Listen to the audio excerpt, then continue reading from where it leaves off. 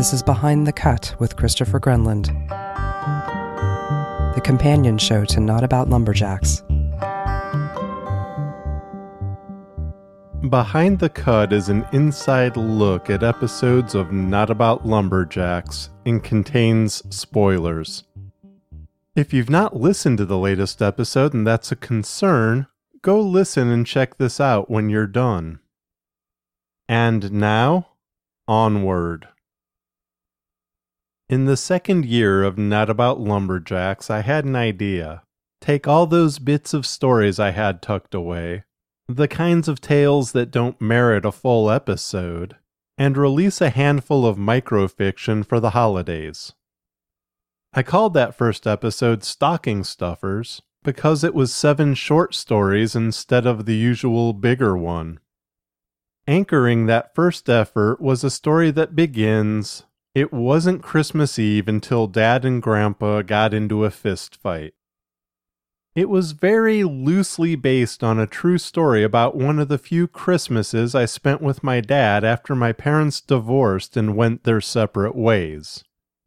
The second episode of Not About Lumberjacks, Pride of the Red Card, was another blurring of the lines of truth and fiction where my father was concerned. That time, a tale centered around soccer. The latest batch of Christmas stories is anchored by another narrative about my dad.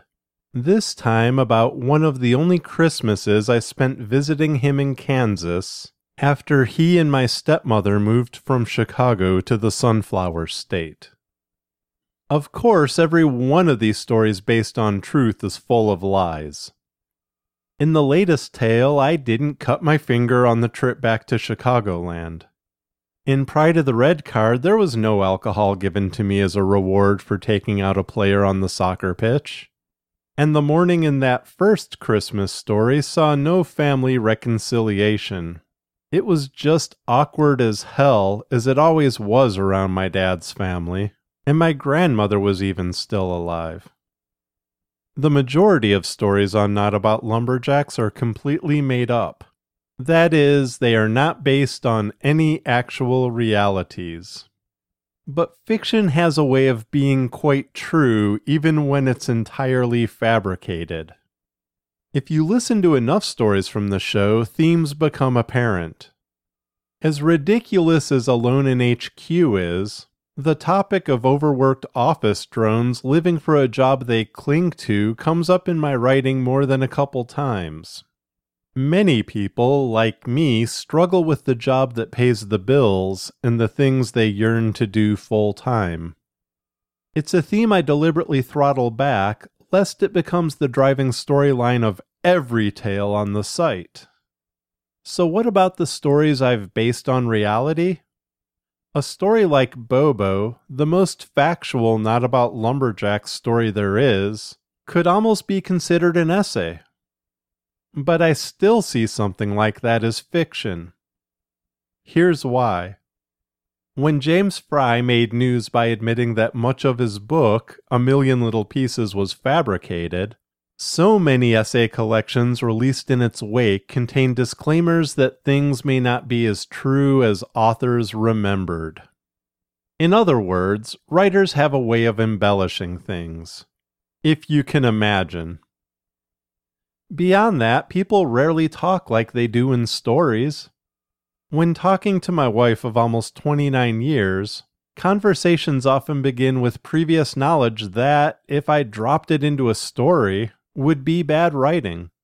A reader would have no context of what we were talking about much of the time, so you try providing that known information without sounding stilted. But no matter how hard you try, you usually do, at least a little bit. Add to that not remembering conversations from the past verbatim, and fiction always seems to seep in. Let's return to the story Bobo. The collection of facts it presents wouldn't be as interesting without some flair in its telling. Everything in that story happened to me, except having a cheeseburger thrown at me while pumping gasoline by the same people who really did throw an apple at me while telling me to fuck off for being a clown. but I still speculated that the poor kid I traumatized that day on her birthday would need therapy. And in the most recent tale about my father, the actual splinter removal mentioned wasn't quite as terrible as I sell it. I mean, it sucked and there was blood, but there wasn't as much blood as I made it sound. I've always maintained those who say truth is stranger than fiction aren't reading the right fiction. But even where I understand the point of the statement, with no ill intent on a writer's behalf, even truth is usually exaggerated in its telling. I used to be against letting any actual event I experienced find its way into the stories I write. While I still lean mostly toward pulling from my imagination for most tales, once I realized even the most ridiculous things I've written contain truths, I gave up pretending reality didn't shape the fiction I write. That's not to say every character is a reflection of me in some way. A lot of people always think that. I can write a completely terrible character who has nothing at all in common with me, but I'd not include someone like that in a story if there wasn't some truth important to me I'd hope a listener or reader would take away by the end. When writers are advised to write what they know, it's not about creating autobiographical works, but rather presenting emotional truths based on experiences the writer knows well, in the hope of connecting with readers. And by doing so, whether a story's set in a past the writers never lived through, or deep in the future on imagined planets, the truth shines through, even in the midst of the greatest lies ever told. Hey, this is where I'd normally have the outro music fade in and wrap things up, but it's the last episode of 2020, and I'd like to talk about my plans for 2021. I average 6 episodes of Not About Lumberjacks a year, but I'm shooting for 8 in the November 2020 to 2021 season. That could, of course, change based on what happens with other writing, but in this crappy year that's almost behind us, this show has been a bright spot for me and people who've let me know they appreciate the effort I put into it. 2021 will still be a bit of a challenge because that 6 episodes a year average is bolstered by a first season where I actually released 13 episodes. Most years, 5 episodes has been the norm, and I think one year only saw 4. So why am I shooting for 8?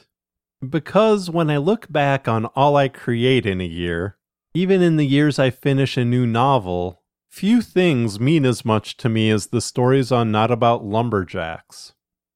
I'd love to say I could put out a story a month, and I definitely have enough ideas for that, but with a full-time job that's likely to end in March when my contract is over, other life things, and other writing, 8 episodes might even be pushing it. Still, it's my goal for the show this year. I hope you've already enjoyed Geocached in this year's Christmas episode. I'll do all I can to keep you in stories in the year ahead. Thank you for listening to Not About Lumberjacks and Behind the Cut. Theme music for Behind the Cut is a tune called Reaper by Razen. Visit nolumberjacks.com for information about the music, the episodes, and voice talent. In January, I kick off a new year with a story about death. Don't worry, it's mostly lighthearted. Until next time, be mighty and keep your axes sharp.